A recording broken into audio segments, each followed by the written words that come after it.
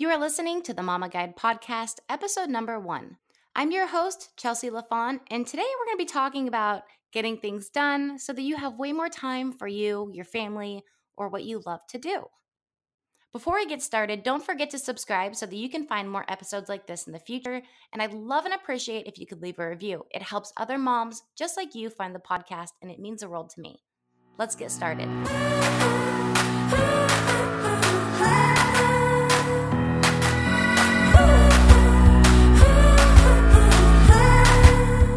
Today we're talking about making more time, getting things done, because that seems to be one of the biggest issues that we face as moms. We run busy schedules, whether we're a working mom, a stay-at-home mom, or even a work-from-home mom like me. We have endless amount of things to manage and do and manage the home. And so these are some of my favorite tricks that I've learned and that I've created so that I can make way more time to do what I love. Let me take you back a couple of years where I was overworked, overstressed, and just waiting to make it to the next day, to start it all over again. And that's not a healthy place to be.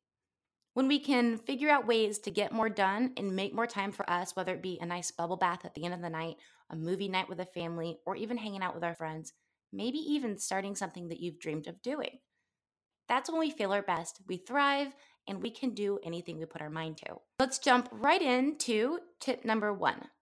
Now, this might seem small and maybe even silly, but it is something you can start implementing today in your daily life, and it makes the world of a difference. My first tip for you is the 2-second check.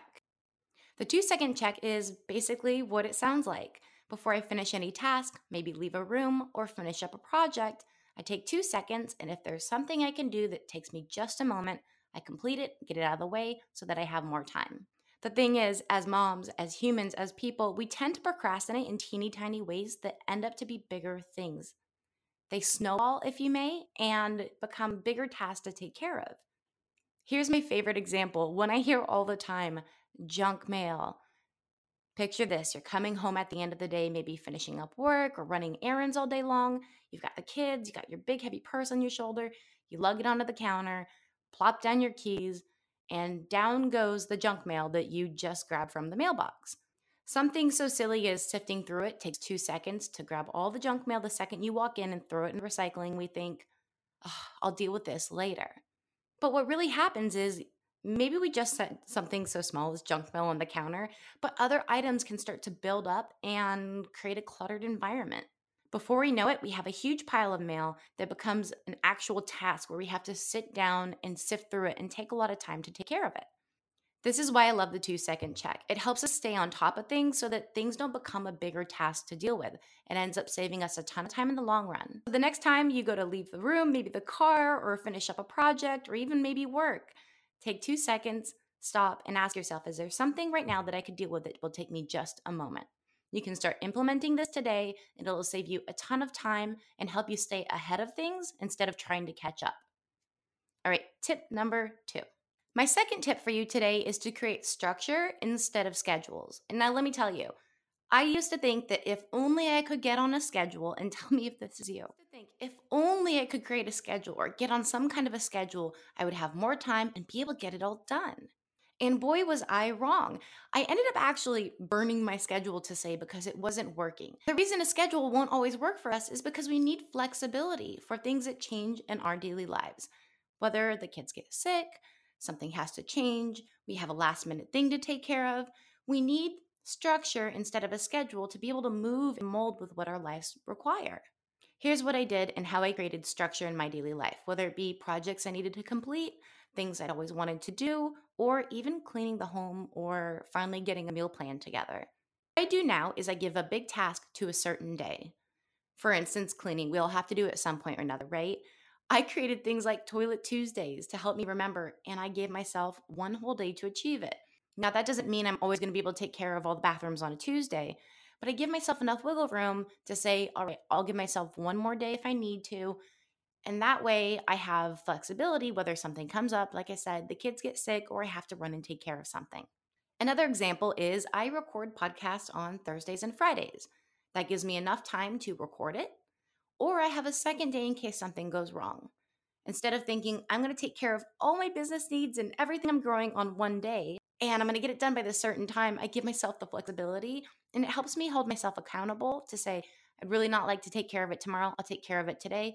But that gives me a lot more wiggle room instead of, I'm going to do it this afternoon. All right, tip number three. Tip number three, you may have heard of it. It's called batching. A lot of influencers and business personnel are talking about batching our work. But batching doesn't always need to be tied to work. You can take those same principles and use them in your daily home life as well as anything else you have to achieve. Basically, if you haven't heard, batching is taking a whole bunch of the same types of tasks and doing them at once. And the theory behind it is kind of like imagining a train. Once a train starts, it takes time to get going. You know, the chugga chugga, it starts moving along the tracks.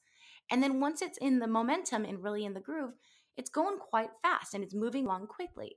When you finish a task or the train needs to stop, it takes time to slow down and redivert your attention to something else.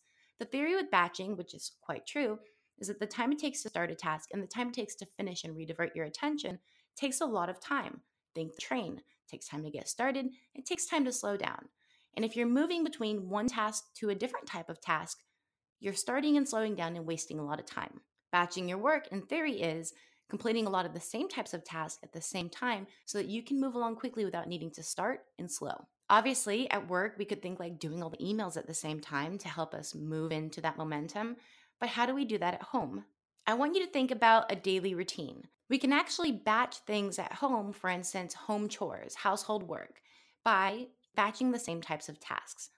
Maybe today is an organizing day. Instead of thinking, I'm going to clean the bathrooms, I'm going to go get the grocery shopping done, and then I'm going to come home and organize, maybe focus on organizing all day. Or maybe focus on only kitchen work, where you're in one space, you're getting one type of work done, and you don't have to stop and start too much. If you really want to get into batching, I'll give you cleaning bathrooms as an example. We've all had to clean one at one point or another. I want you to think about having to start cleaning the toilet, have to move to different supplies, stop, move over to the mirrors. You need Windex now, then you have to stop, then you have to mop the floor, and that's a whole different tool. You got to get the mop. Instead, maybe do all the windows in the house, or instead, maybe do all the counters. Helps you move quickly, move along fast without the start and slow time. All right, tip number 4. It's about getting mindless about certain types of tasks, changing your mindset, if you will. But the way I like to say it is just get mindless. That might sound silly, but there are so many different things that we know we have to do and we put off and we think, oh, this is going to be a big thing. I don't want to do it. I'm just going to put it off for a little bit, give myself a time to rest, and then I'll take care of it and achieve it. What happens is we create this mindset around certain types of tasks in the home or what we want to achieve, and they're really not that big.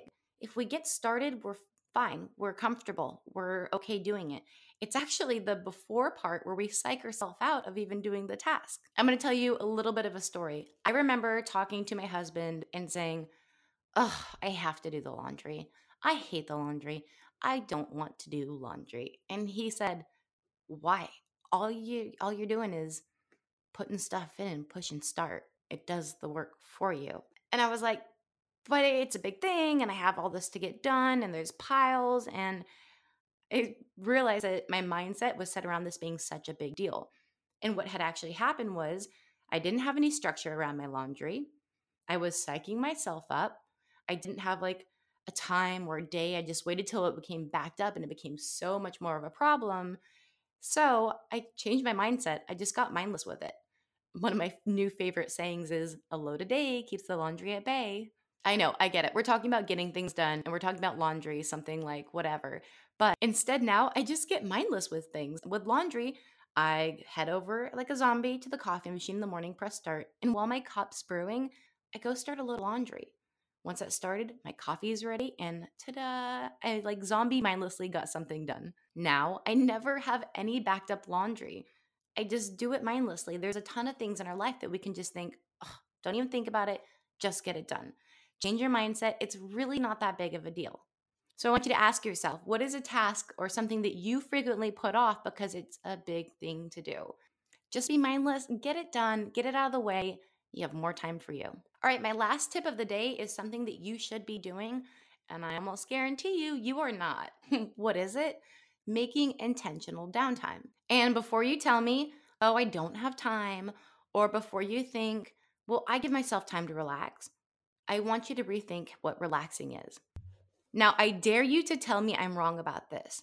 Whether you're moving between tasks, taking a short break, you sit down and think, I'm going to give myself just a moment, and you pull out your phone. I'm not telling you you can't be on your phone. Trust me, I'm definitely that chick. I like to be on my phone too. But a lot of times we tell ourselves, this is my relaxation time. What's really happening is we're overstimulating ourselves. The moments we're giving ourselves a break to rest and let our brain breathe, per se, we're overstimulating ourselves with social media and scrolling on Instagram. I dare you to tell me I'm wrong, maybe even Pinterest or checking the news, and our body isn't relaxing and our mind is just on hyperdrive. I want you to create dedicated downtime for yourself where you put things aside, let yourself be with your thoughts, maybe read a book, because when we become overstimulated, we don't really catch it or recognize it.